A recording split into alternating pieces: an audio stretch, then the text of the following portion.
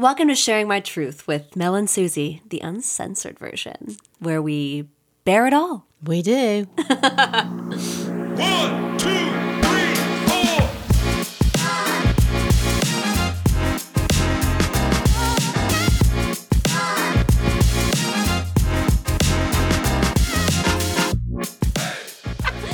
Hello, everyone. Hello, everyone. Welcome back to Sharing My Truth. Thank you so much for joining us. It's Mel and Susie. And we just want to give you a quick reminder to rate this podcast 5 stars and give us a little review about how much you love us, because we do a little praise kink. Me and the old MILF over here. And don't forget to follow us on Sharing My Truth Pod on all of our socials. Go to our website, sharingmytruth.com, and leave us a voicemail. You can DM us, you can email us, you can talk to us. We'll answer. We will. Hey, babes. Hello, darling. How are ya? I'm truly fabulous. Fuck yeah. But I love the way you just called me the old MILF over No, here. I just meant like my old friend MILF. It's okay. I can take it. I'm a big girl. At least you're a MILF. I didn't call you the old maid. That's very true. Come on. You got to be grateful for the little I'll take it with things. grace. That's absolutely true. Whatever. I'll take what I can get at my point in life, to be fair. Christ. Well, we have a very, very exciting and important episode today. And we spoke to Dr.Carolin Klein, who I am literally obsessed with. I hope she doesn't mind me saying, but I literally have a girl crush on her. Like, I am so obsessed with her. The answers, we just had our interview with her, and the answers that she gave us, and I'm so excited to share this interview with everyone. It's so amazing what she says about just sexuality as a whole. Obviously, she's a sex therapist. She's a registered psychologist. She's the director at West Coast Sex Therapy. And she's just challenging these normative ideas about sex and the way her opinions are. It's mind-blowing, honestly. I found it fascinating because it's just such common sense. Yes. The way she was speaking and just sort of common sense, no judgment. It's just enlightening, really. And you just think to yourself, if there was more of a narrative like that in society, how much healthier people would be, you know, how much we would sort of live in a much healthier, happier, sort of non-dark world. I really do think that. I mean, she was amazing, and enlightening is really the only way I can describe it, because she said a lot of things. Yeah, that's what I think. Yeah. I mean, she's just amazing. Like, I literally am obsessed with her. I blacked out after our interview with her because I was like, I don't even know what our conversation was, but I know it was great. Like, I've been wanting to have therapy for a very long time. Right. And I know that you speak to her and you're like, I could literally open up to you. Yes. And I've honestly never felt that about a therapist in a really long time. Like, interesting. It's amazing. Yeah. It's amazing what she was just like. She's so open. And I think that's such an important thing. And most of the sexual community is just, you know, we're always trying to be more open, like find these answers. And sometimes they're just not an answer. Sometimes it's you know, there doesn't need to be an answer. It doesn't need to be performative. It's just what it is. 100%. I mean, it's like we're overcomplicating things. Yes, sometimes. exactly. Like one of the things, she said in the interview is like, let's say you like a certain kind of TV program. And do you have an explanation as to why, you know, some of those wild sort of shows about crime and shit on TV? Why do you like that? You don't do that in your life. You don't, you know, why do you want to watch that? And you actually have no explanation for it. Or even some of the shows, like, you know, these shows that are super popular that people watch, like Love Island or whatever. And like, why are you watching this complete trashy TV? Yeah. And you don't actually have an explanation. Or me, why do I scroll through TikToks? I don't know. It's just the way you fucking are. And that's okay. And sometimes it's just, sometimes something's interesting that is actually not interesting. And you don't actually have an explanation. But why do we have to have an explanation? Yes. I don't need to explain everything. And I think society, we are a little fatigued. Do you like that? Fatigued. I love that. By the idea of constantly explaining every facet of yourself and sticking yourself in these amazing, huge descriptions that sometimes I don't have a full description for who I am. No. And I am, I identify with the The white blonde MILF lady. like, no, I mean, I was born a female. I identify with being female. I'm heterosexual. I've never really thought outside of that. But still, I have facets of my personality that are not like, I don't have an explanation for exactly that thing. But I don't need to.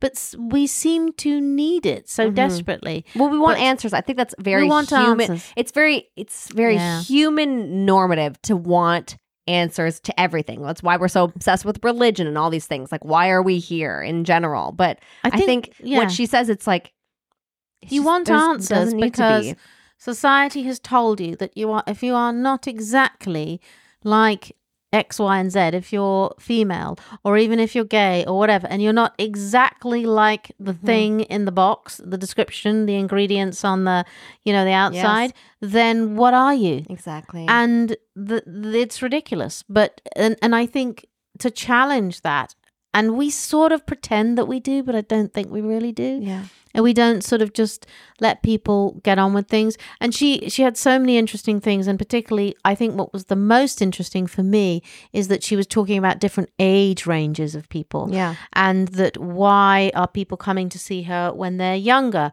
when they're in their mid part of their life, when they're older. And, listen to the next bit, listen to the interview. But that is fascinating. Yeah, let's not give it all away, Mel. No, I said, listen.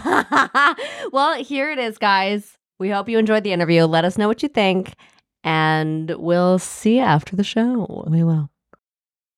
Thank you so much, Carolyn. I'm Susie. I'm Mel, obviously. Lovely to meet you. Thank you so much. I know you're very, very busy, so we really appreciate you taking the time in the middle of your day for this. We're going to get into it. We just have a couple questions, but we obviously just want this to be a conversation, and that's kind of what the podcast is about. It's about just sharing your truths, but making it fun and not making anything scary, which I'm sure you have a lot of experience with as well, being a literal sex therapist. But yeah, this is great for us. And we really just want to start the conversation off with asking the basic question of, what does a sex therapist do? We talk about sex all day long. So, I mean, I guess my very first answer that I always try and educate people about is that anyone can actually call themselves a sex therapist in Canada. We, in Ontario, it's a little bit different. I think you guys are in Ontario, and they do have a certification process in Ontario for people who want to be. But the rest of the provinces here where I'm in Vancouver, anyone can hang up their shingle and say they're a sex therapist. So I always say, if you do a Google search for sex therapists in your area, you are going to find a bunch of people doing some really crazy, wacky stuff that might be really fun to check out. It might not be what I do.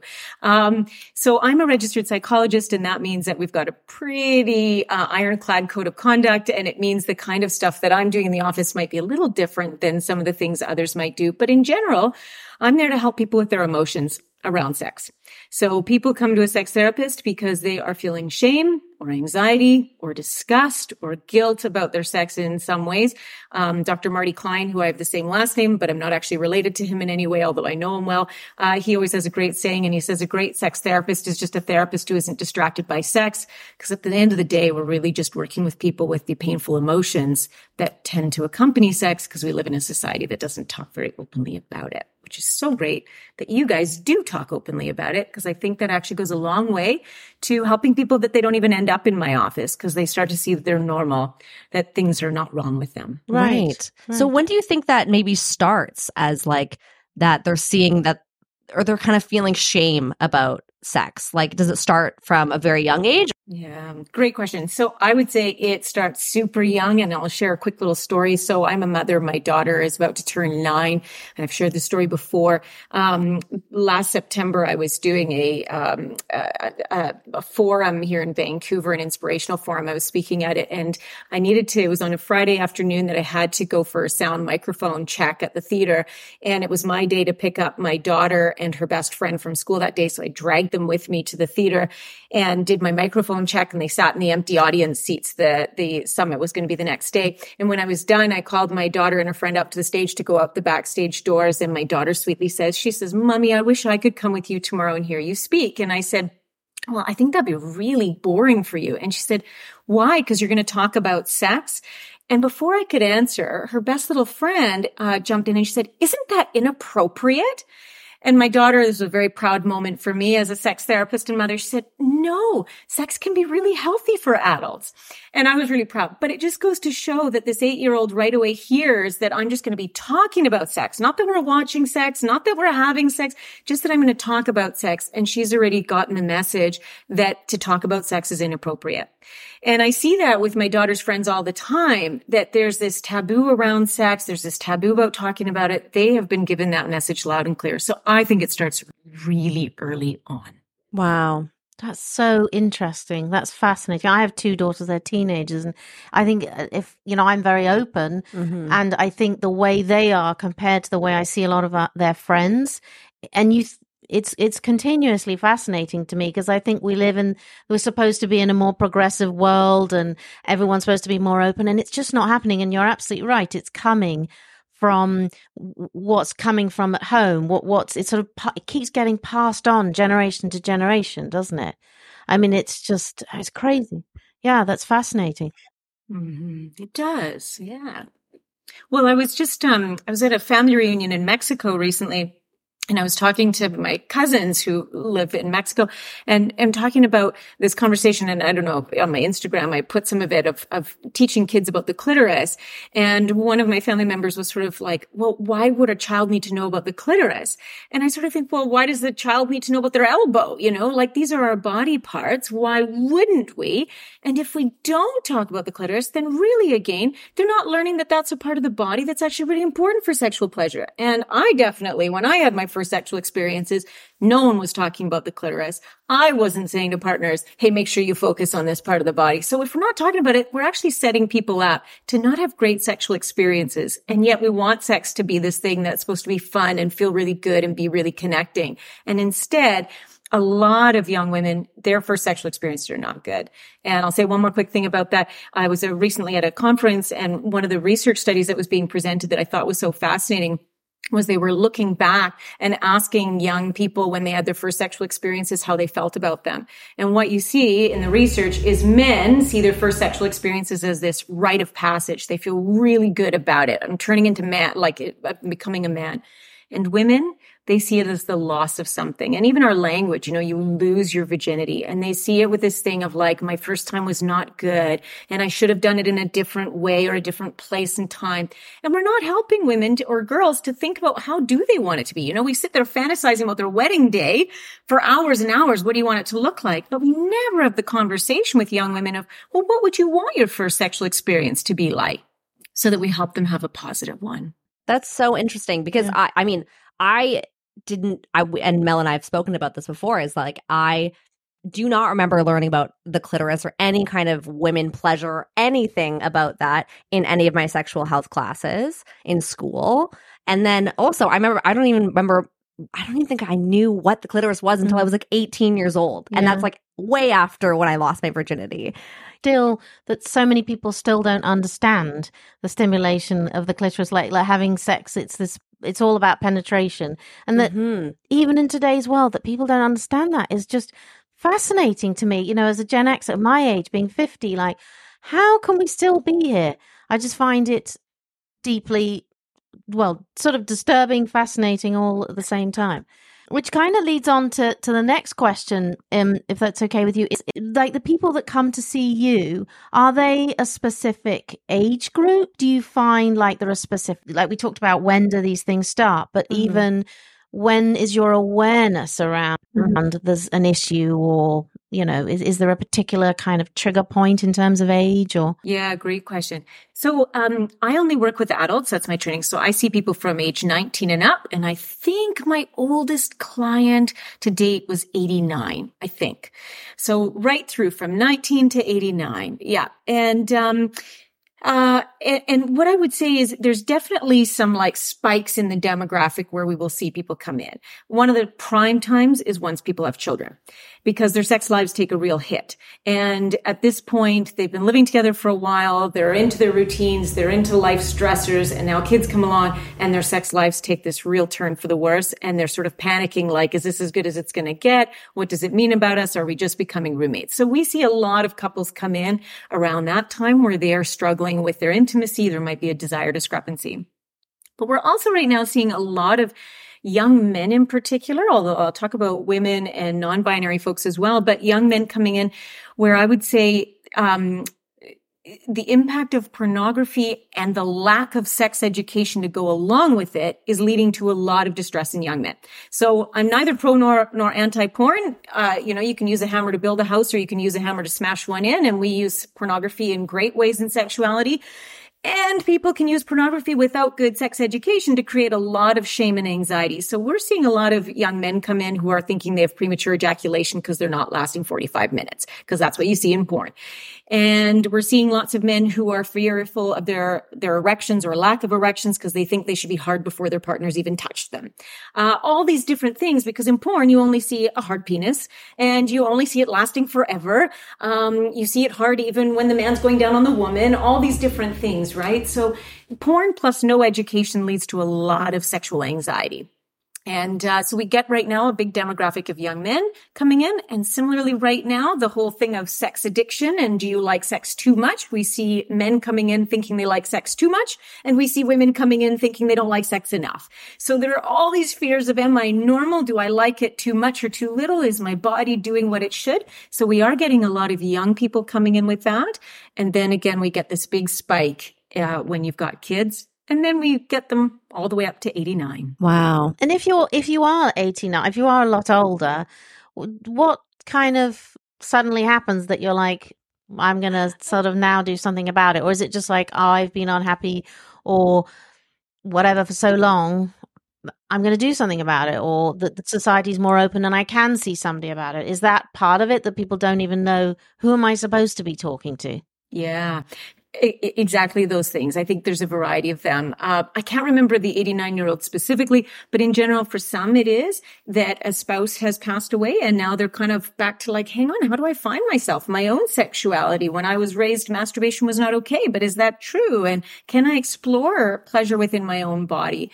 For some, it is that aging sometimes comes with changes to the body and medical conditions and how, we don't want to give up our sex life. So I've got a whole bunch of people in retirement age who are saying, hang on here, we're not ready to give this up, but we need to find a new way of doing it.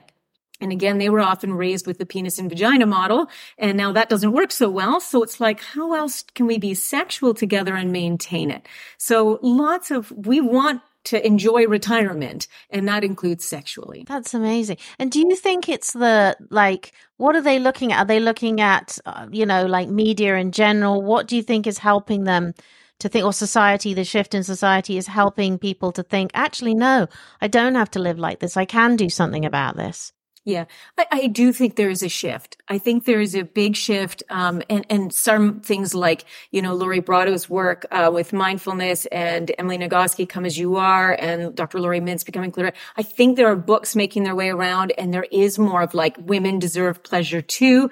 There's definitely always been and still a focus for men, and sometimes a tying to their feeling of manhood. So for men, there's often a lot of incentive to keep the sexuality going in addition to just the pleasure itself. But I do think we are getting out there more. I mean, the fact that, again, I think I was listening to Emily Morris's podcast and like how she was the only podcast back in the day. And now there's so many podcasts focused on sexuality, right? And it's amazing that we are seeing it. And despite it being so tricky on social media to get any content about sexuality out, the fact that we now have access to YouTube and podcasts and everything, I think people are getting exposure to a lot more positive messaging about sex. Okay. Mm-hmm. That's amazing. So we're in the right direction. Totally. Yeah, you are creating the direction. I mean, again, I think so many people are going to be listening to your podcast. They're going to be like, okay, I'm not alone with that. Or, oh, that's a really interesting way of thinking about that. And the fact that the two of you are willing to each have different voices about it. and talk it out is amazing because we don't have that role model very often. Totally. Like it's so hard because you want to be able to talk to your and obviously you said you're a mother and I'm not a mother, but I think they gave me some kind of book from the 70s that I swear to God that to talk to my mother about sex was not, it wasn't my favorite thing to do, and it definitely wasn't her favorite thing to do. So we didn't really talk about it at all, really. We spoke of everything you could even think about sex, and I was like, I'm hiding this under the couch, and I'm never looking at this again. And like that was my pretty much sex education from my parents. And then obviously everything else was at school, and then I had to figure everything out. And I was a very sexual person very early for whatever reason. And no one else seemed like myself around me. It was much more like, you are this weird kind of slutty, sexy person. And I was energy besides maybe the boys in my class or the men around me. And like, why am I kind of maybe the only woman who's completely okay with that? But I was like, why does no one else feel kind of the same around sex? And so that was just a very interesting thing kind of growing up around that. Were you more of a sexual person when you were younger as well? Yeah, so absolutely. The fun, I'm always, the language I always think is really interesting because what I would say is that I am just a pleasure seeker. And whether it's food or it's my cozy bed or it's sexuality, I mean, I just go for things, I push myself to exercise because it's good for me, but not because I like it, because there's no part of exercising that to me is pleasurable, right? So I am geared towards pleasure. And I think as a kid, I just was really curious. And that is still true today. So you put curiosity and pleasure seeking together and you tend to find that there's parts of your body that can be really pleasurable. And so yes, I was interested in sexuality. Again, I don't think I thought of it as sexuality. I think I thought of it as pleasure at a very early age. And I think it was, as I was going forward, very similar to your experience, Susie. In high school, I remember wanting to think about and talk about sex a lot. And my friends would sometimes be like, well, we don't have to talk about that all the time, Carolyn. And now my friends are used to it, that it is what we talk about all the time. But, I think now my curiosity is even stronger because people have such discomfort with it, because there are so many nuances of culture and generation and where in the world you grew up. So I still find it super fascinating how taboo we've made sex. Yeah. And then like in your experience and your obviously expertise, what does good sex in general mean? Like, is it obviously it's very a personal thing, but if someone has a healthy sex life, like what does that look like? Yeah.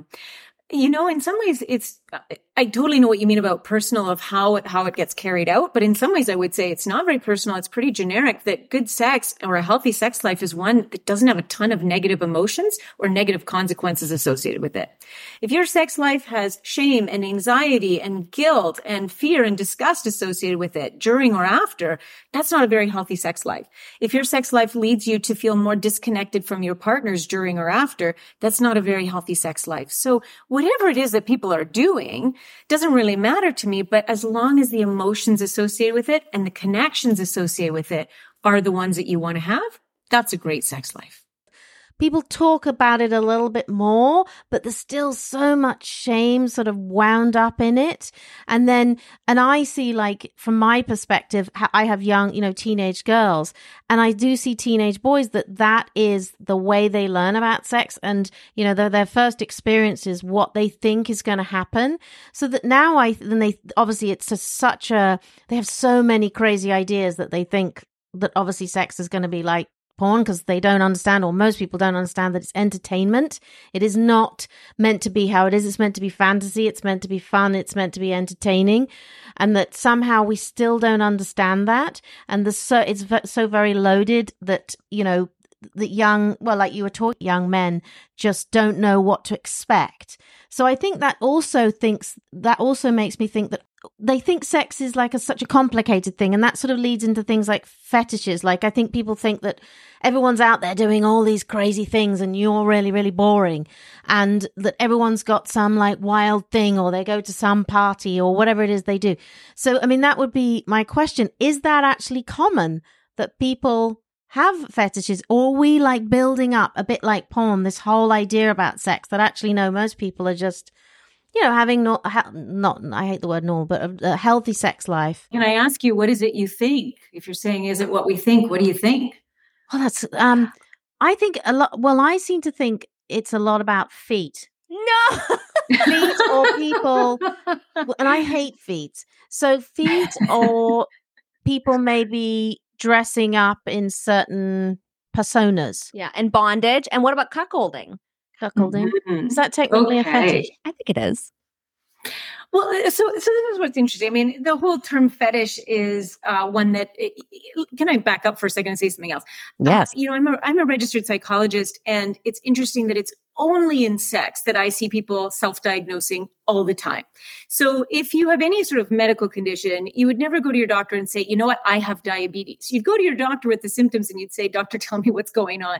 But in sex, people come in and they say, I've got a sex addiction, or I've got erectile dysfunction, or I have a fetish. In some ways, the terminology, everyone's defining it for themselves. And a lot of that's based on societal attitudes and the fact that we, again, don't talk about it openly. Whereas clinicians would sometimes define these things quite differently. So, a fetish, we would say, is something where it is really quite atypical, not necessarily in any way problematic. Like if you like feet, you like feet. What's the difference? Other people like anal sex, and you could argue which one do you want. Some people are going to be more disgusted by one than the other. But Right. I think in terms of fetishes, what I would say is both extremes are true. I think that on the one hand, people are a lot kinkier than they let on. And we know from Dr. Justin Lay Miller's research, for example, in his great book, Tell Me What You Want, that the vast majority of people at some point are interested in threesomes or group sex or gangbangs. The vast majority of people at some point become interested in some sort of power exchange. So the BDSM kind of stuff. Those are incredibly common. And on the other hand, what I'm also going to say is people become interested in them. But on the other hand, the vast majority of people coming into my office are more on the side of being too vanilla for their own liking. Their sex has become incredibly boring. Their heart is not racing anymore. They're doing it in the same way, in the same order every night. They brush their teeth, wash their face, put on their pajamas, crawl into bed, lie there. Then their partner comes into the room, starts to, rub here, rub there a little bit like the genie in the magic lamp, hoping that something's going to happen. And they try and will sexual desire out of them, out of the most boring and vanilla circumstances. I say this in the kindest way possible. Most of the sex my clients are having is not very desirable sex. And thankfully, then we can work on that and change it. So I think people want to feel excited. They want their heart racing. They want to feel, kind of the titillation of something. And then they are constrained within society's bounds to be like, well, that's kind of weird. We shouldn't try this. We shouldn't do that. So they end up having really vanilla sex that isn't very good. And so can I ask you, for maybe people who don't really know or not really sure, what is vanilla sex in the way of, how you're speaking about it? So in the way that I'm speaking about it, I would say that really vanilla sex is often sex where they do it in the same order, the same way, the same moves that they've done for the last whatever number of years they've been in their relationship. They do it in the same room of the house. They do it at the same time of day, usually the end of their day. It's sex that they believe is sort of like, well, this is the only time we have, or that they believe, well, we're not that young anymore. This is what it should look like. But there really is no true memory making. Each sexual act is as unmemorable as the one before it. And I always say intimacy is about creating experiences together. And so it's interesting to me how many times people come into my office and say they are here to talk about intimacy when really they're talking about two bodies just moving together in ways that aren't great for either of them. So I mean, I think that vanilla sex is in some ways the sex that has nothing added to it. And it is just penis and vagina, or a little bit of touching here, a little bit of oral there. And there's not a lot of memory making. Right. And I mean, so Mel and I have both been in relationships for quite a while now. So like my relationship I've been in for 7 years with my boyfriend. And Mel, how long have you and Max been? 25 years. I was going to say dating. Dating was so maybe I would love to know, like, if you deal with like couples, what's the best way to kind of maybe like spice things up if you feel like you're kind of getting into this vanilla sex? Yeah, great question. Great question. Now, obviously, I always, when I'm working with a couple, it's what's within their values and what's within their kind of pleasure thermometer. You don't want to get people doing things that are outside their values or that trigger a disgust response. But that aside, what I would say is normally I say to people, start with the stuff that has to do with your five senses. If you're kind of getting into that routine, end of the night, in your bed, all this kind of stuff, well, then start to play around with taking away the role of sight. Blindfold each other and notice how it changes it. Or put music on again. Early on in dating, if you end up at your partner's house, normally they're going to have music and candles going. And later on, so many of my couples, they've got no music. And I always say it's so different to have sex to Enya versus an African drum beat versus 9 Inch Nails versus dirty talk versus sweet loving talk where you just gaze into each other's eyes and tell each other how much you love each other. Those are all different kinds of sex with different tempos, with different amounts of pressure. So play around with sound, play around with sight. Play around with taste. All of the five senses is a great way to start because I watch a lot of couples, they go straight for the sex store and it's like, okay, we bought all the sex toys and it's just not doing it for us. But that's because they haven't changed the context yet and they're going straight for the hard-hitting stuff. And sometimes we need a bit more of an on-ramp. So that's kind of sometimes where we start from. Let's change the whole mood in the room. The other one that I'll quickly say is the communication piece. Start to talk about what's hot. And this part I could talk about for hours, but I'll keep it concise. Back to even some of the stuff we were starting to touch on earlier, people often have this fear of if I share with my partner this thing that kind of gets my heart racing, will my partner think that I actually want to do it, like a threesome or a gangbang? Or will my partner be disgusted and think, I didn't know you were like that. That's not who you are. And the big thing that I always say is that sex is how adults play. And so my daughter is an 8-year-old and she's starting to grow out of it now, but 5, 6, 7, 8-year-old, when she plays with her friends, she never plays that she is the 8-year-old daughter of a psychologist. Never. She always plays that she is like an aerial gymnast or she's a warrior princess or she is a teacher with 20 bad children, anything that is not her life. And so in sex, we know it's the same thing that early on in dating, well, anything is great because you're still getting to know the other person. But once you're 25 years in, you need to have things that are not your everyday life. Just like the television I watch is not people mopping their floors because that's what I have to do at home. So we want sex to be stuff that gets our heart racing, that is somewhat fictional. And so too many people put too much stock in fantasies thinking, what does it say about you? And just like you guys were saying, I think one of you was using that word, sex is entertainment, like the porn analogy. And so again, it's always interesting that people say, what does it mean about me that I like this sexually? And then I say to them, well, what does it mean about you that you like watching Mission Impossible or the Coen brothers? What does that mean? It means that stuff entertains you and you have more of a positive response to it than negative emotion.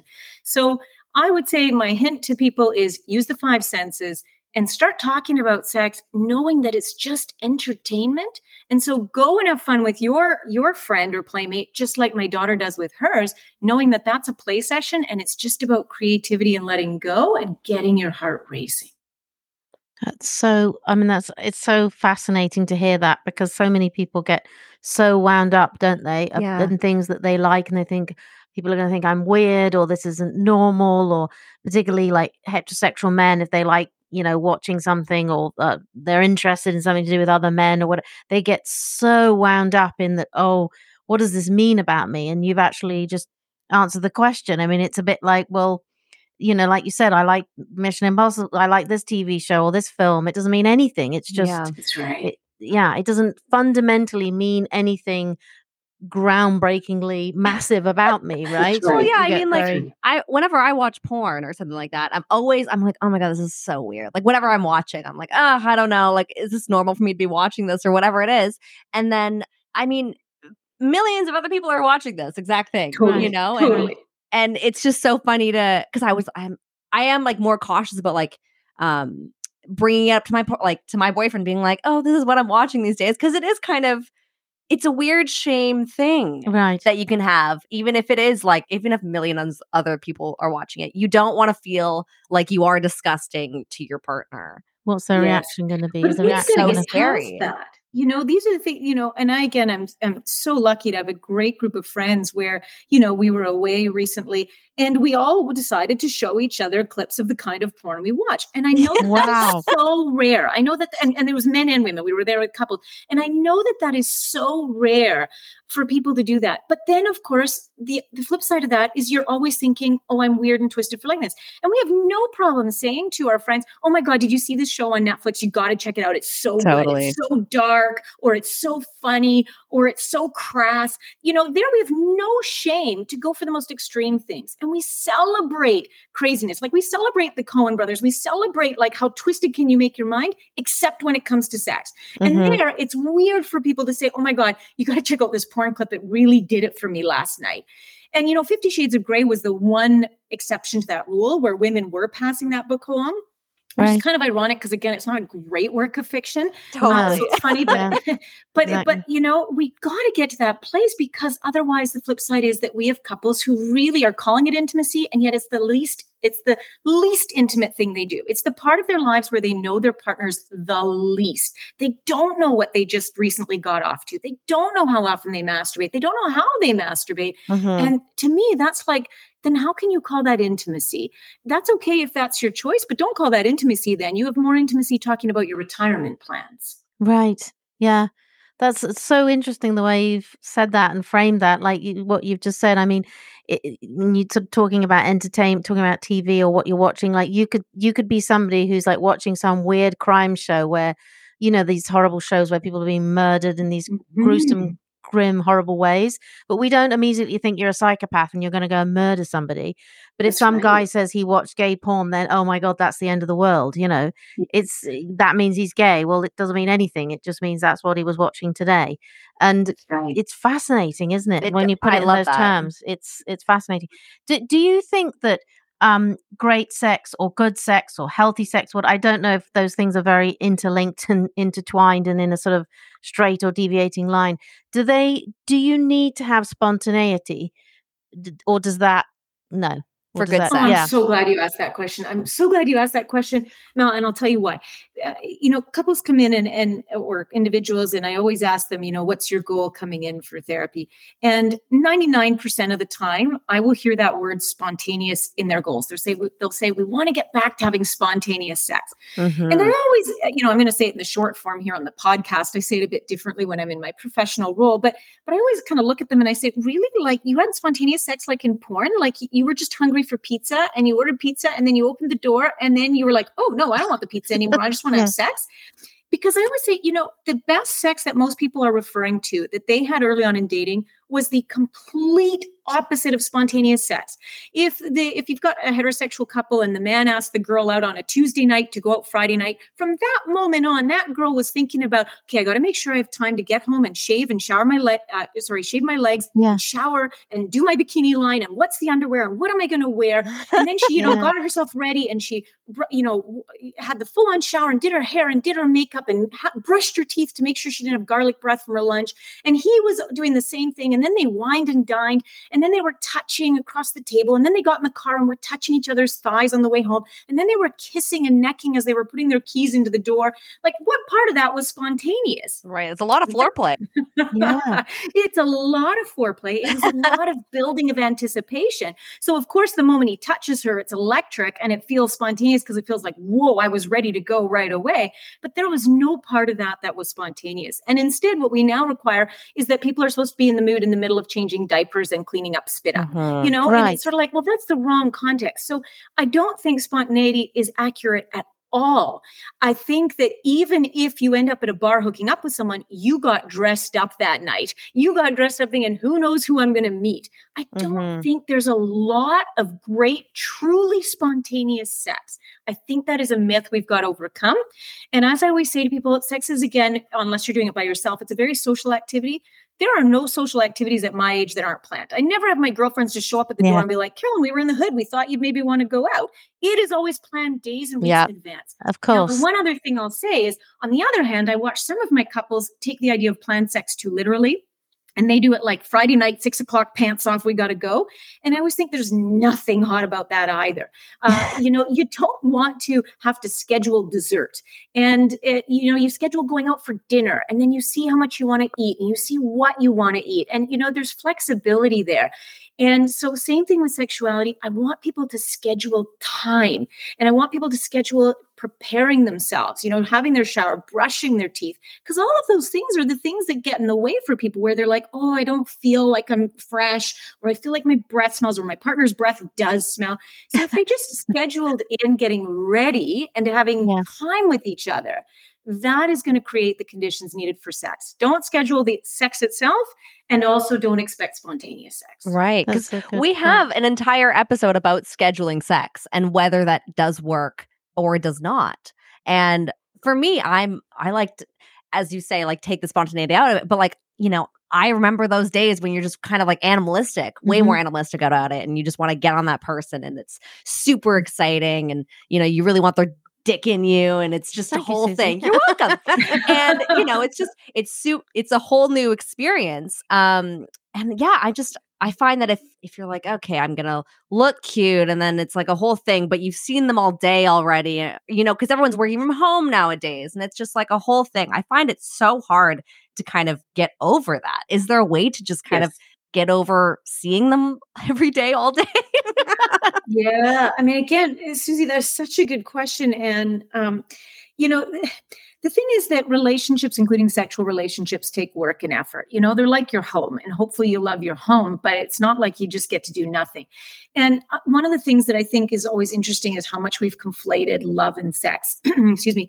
And so people often have this idea of like, I love my partner, so I should want to have sex with them. But I always remind my couples that birth control only came about 60 years ago in the 1960s. And before that, could you imagine if we stayed as horny as we were in the first 6 months of a relationship after 25 years, like your marriage, Mel? Like, how many offspring would people have had? Terrifying. And so terrifying. And your children would have died because there wouldn't have been enough food for them, right? Yeah. So the brain is actually designed that once you have really pair bonded, once you are nest building, it's designed to be like, you know what, we need enough resources for the offspring, because our brain doesn't really know about birth control. And so it makes a lot of sense that as we have more familiarity, as someone becomes familial, whether those are step siblings, whether those are us and our lovers, as they become more familial, the brain starts to turn down the desire knob. And so we have to strike that great balance. And Esther Perel does such a nice job talking about that in our Mating in Captivity. We have to strike the balance of how do you build comfort and security, but not so much that you're completely familial. How do you keep the newness and the individual, that the individual doesn't lose themselves, so that you can still be interested in the other and what they have to say. So COVID was terrible for sexual relationships. It was great for masturbation. It was horrible for sex. Yeah, because people were squished together and became way too familial. And so I think my answer to you is we both need to change our expectations that love and desire magically go together. They don't. And we have to create lots of newness and opportunities to keep relearning and learning about our partners. Let's come back there to open up the communication, talk about sex differently. That'll do it as well. But if we become too familial, it's going to be a real challenge to have that eroticism there. Amazing. I love that. Amazing. It's just to hear it back is just. I know. The real doctor. What you think and believe, to hear it back it's almost like, I don't know. We're in the Matrix or something. I know. It's amazing to hear it back. It's just so incredible. And how lucky your patients, clients are to have you, because it's so common sense, all this stuff. And we're still so wound up. We're so wound up about in this like mess of trying to proceed and be progressive, but we're not. We seem to go 9 steps forward and 5 back. Yeah. But it's fascinating. And Carolyn, you have literally been so incredible for this entire interview. And all of your answers have been right on. And I want to ask you a million more things. And I hope you'll come on the podcast again. But for now, we just have one last question. And it's kind of a more personal question to you. And that's, what is one truth that you would share with your younger self? And whether that's in sex or just in life, what is that truth? Oh, that's a great question. I'm sure I'm going to come up with 3 better answers as soon as we hang up. But We can say them on the next episodes when you come on, okay? But if I think about sexuality and pleasure and the struggles that I watch people have, and that, of course, me as a human being has also had, I would say the one truth is, that I wish I had told my younger self, who did at times doubt, was I inappropriately interested in sex? Was there something wrong with me? It's just, there is nothing wrong when you are having pleasure that is not at the expense of anybody else, when it is you owning your own body and owning your own right to pleasure. I mean, I think I would just have given myself even more permission than I did. Yes. That was an incredible answer. Yes. And I love totally that. agree with it. I'm sure Give you can yourself, connect with that a yes, lot. give Yeah. yourself more permission than you already. I love that. I love that so much, because I don't think especially women are giving themselves enough of credit for just wanting No, they to don't. have their own Not at all. pleasure. Yeah, fantastic. Yes. Yeah, well, we can't wait to have you back on here. And yeah, thank you so much for your time. Hopefully, maybe when we're in Vancouver, we can get together for a little Yes. cocktail. Please more do. sex talk. Please reach out. Please reach out. We love knowing our community, and so I would love that. Absolutely. Fantastic. And Carolyn, where can our followers find you, and our listeners find you on your social medias? So and I'm where on else? Instagram, and it's Dr. Carolin Klein, spelled Dr. And then I don't know why my parents spelled my name without an E, but Carolyn doesn't have an E, so it's DrCarolinklein. And that's Instagram. Or you can always send me a message through our website, which is westcoastsextherapy.com. Amazing. Well, thank you Fantastic. so much. We'll talk to you soon, Carolyn. You've been an incredible help, and I'm sure our listeners will have so many other questions that we'll forward to you as well on our next pod. Definitely. Wonderful. Thank you so much. Have a great night. Take care. Bye. Bye. Thank you. Amazing interview, Mel. Really, I mean, we said it. She's incredible. She really has so much to say about why sex in just life in general, at every age, at every speed, it's so important to us, and why we need such a more healthy sex community, and why it's so important. Well, it gives me some sort of faith in humanity, to be honest with you. Yeah. Oh my God, totally. It's like, that everyone is different. Everyone is unique. Everyone thinks something, different. And, just the way she talks about a lot of different things, including relationships and, actually, why do you sort of have this sort of very intense period when you meet somebody initially, and then that wanes, and then everyone sort of freaks out and actually no, that's what biology kind of designed you to do. Yes. Does that make sense? Designed you to do? That biology, for sure. But and so somebody actually to put it in those terms is like amazing. And then talking about things like, porn that we're still so hung up on, we're so intensely divided, I think, about it, that, it's entertainment. And it obviously, it has and if it is taken as entertainment and the sort of fantasy realm and sort of an interest realm, then there's absolutely nothing wrong with it. If it's taken in the other realm, which some people read it completely, that's what it is. Yeah. And that it can be, young people, that's their education, that's all they're looking at. And of course it's not exactly brilliant, but I thought that was the way she put it was very good, very interesting. No, I hope we have her on the pod again. I hope I hope she'll accept our invitation. Very soon again, because she was incredible. And I have so many more questions. And if you guys have more questions that you guys want to answer, answered from Dr. Klein, I'm sure she'd be more than happy to. And you can always send those in to us, and we will pass it on in our next interview with her. So thank you guys so much for listening again. And we'll see you next time. We will. Thanks for listening. Till we meet again. Love ya. Sharing My Truth Pod is so excited to partner with Vibrator.com, where the A in Vibrator is the number 8. This is an extremely exclusive code where no other podcast has it. If you go to Vibrator.com right now, use the code MS15, that's MS15 at Vibrator.com. You can now get 15% off anything in store. That's any sex toys for you, your partner, your neighbor, your mom. We don't judge. We don't care. Get it now. Go to the link in our bio, put in the code, and get jiggy with it. Thanks so much for listening. Please rate and review this podcast and follow us on social at Sharing My Truth Pod, and leave us a voicemail on our website, sharingmytruth.com, to share your stories and experiences with us. We'll see you next time. Bye. Bye.